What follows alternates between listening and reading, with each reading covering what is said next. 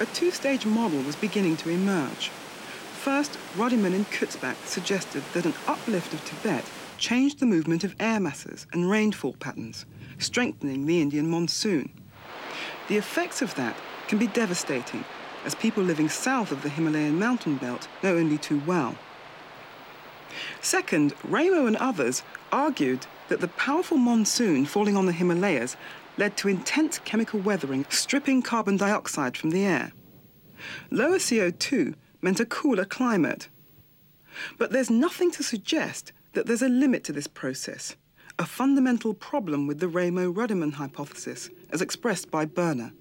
You'd run away until the whole world froze. The original paper by Ramo and co-workers in 1988 specified that if we had uplift of Himalayas, the carbon dioxide we consumed by weathering and CO2 would go down. Well, you can't just do this simply because you have to watch out, you run out of CO2 very quickly. The Ramo-Rodiman hypothesis took no account of the negative feedback mechanism, which keeps the Earth's climate from running out of control. And Berner's objection remains unanswered. If you listen to Maureen, she will tell you a story that you have a hard time arguing with. And if you go to another person, for example, Bob Berner, he will tell you a story that's almost completely at odds with Maureen, with what Maureen will tell you, and give you good reasons why that has to be the case. And there's a real scientific problem. Is there really a link between uplift of Tibet and climate change? Studies of microfossils from the Indian Ocean have traced the changing intensity of the monsoon. It was greatly strengthened between 7 and 9 million years ago. What was Tibet doing at that time? Fossil leaves have characteristics which are indicative of the environment in which they lived. A few isolated specimens have been found by Chinese geologists on the Tibetan plateau.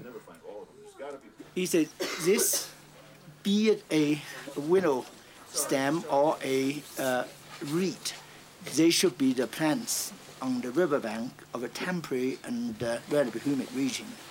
And that seemed to be the indicator. Temperate. Yeah. Temperate. So you wouldn't find this today in Kailash? 那肯定不可能的了。这种化石一般来说还有共生的呢，有杨树、柳树、楔树，就类似这样的化石一样的啊，都是这样的。What did you say again? He said that that's absolutely impossible to find this type of plants in the modern innovation or the attitude of Kailash. And there are The difficulty is that a wide range of fossil leaves is required to define the temperature zone of their habitat. And then to relate that temperature to altitude is problematic too. Another way of looking at the elevation history is to look for geological faults.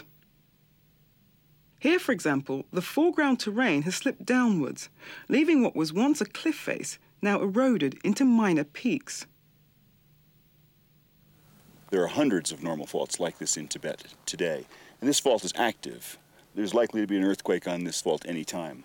So if we can date when these faults become active, that will tell us when this change took place, when the change from building a plateau to destroying a plateau took place.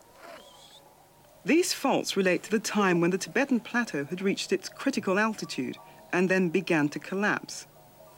The time at which the fault was active turns out to be sometime between 5 and 11 million years ago. This is the same time that the monsoon strengthened. Scientists like Peter Molnar are now trying to establish a causal link between the two events. The forefront of science is a very fuzzy area, and one needs a balance of all kinds of approaches. There have to be ideas drifting around, they have to be formulated and worked up well, and usually when they are, there still aren't enough facts. Then there are the rest of us who go out and try to find facts that test them. The next fault to be dated came in at 14 million years, which is older than the change in the monsoon. Contradictions remain.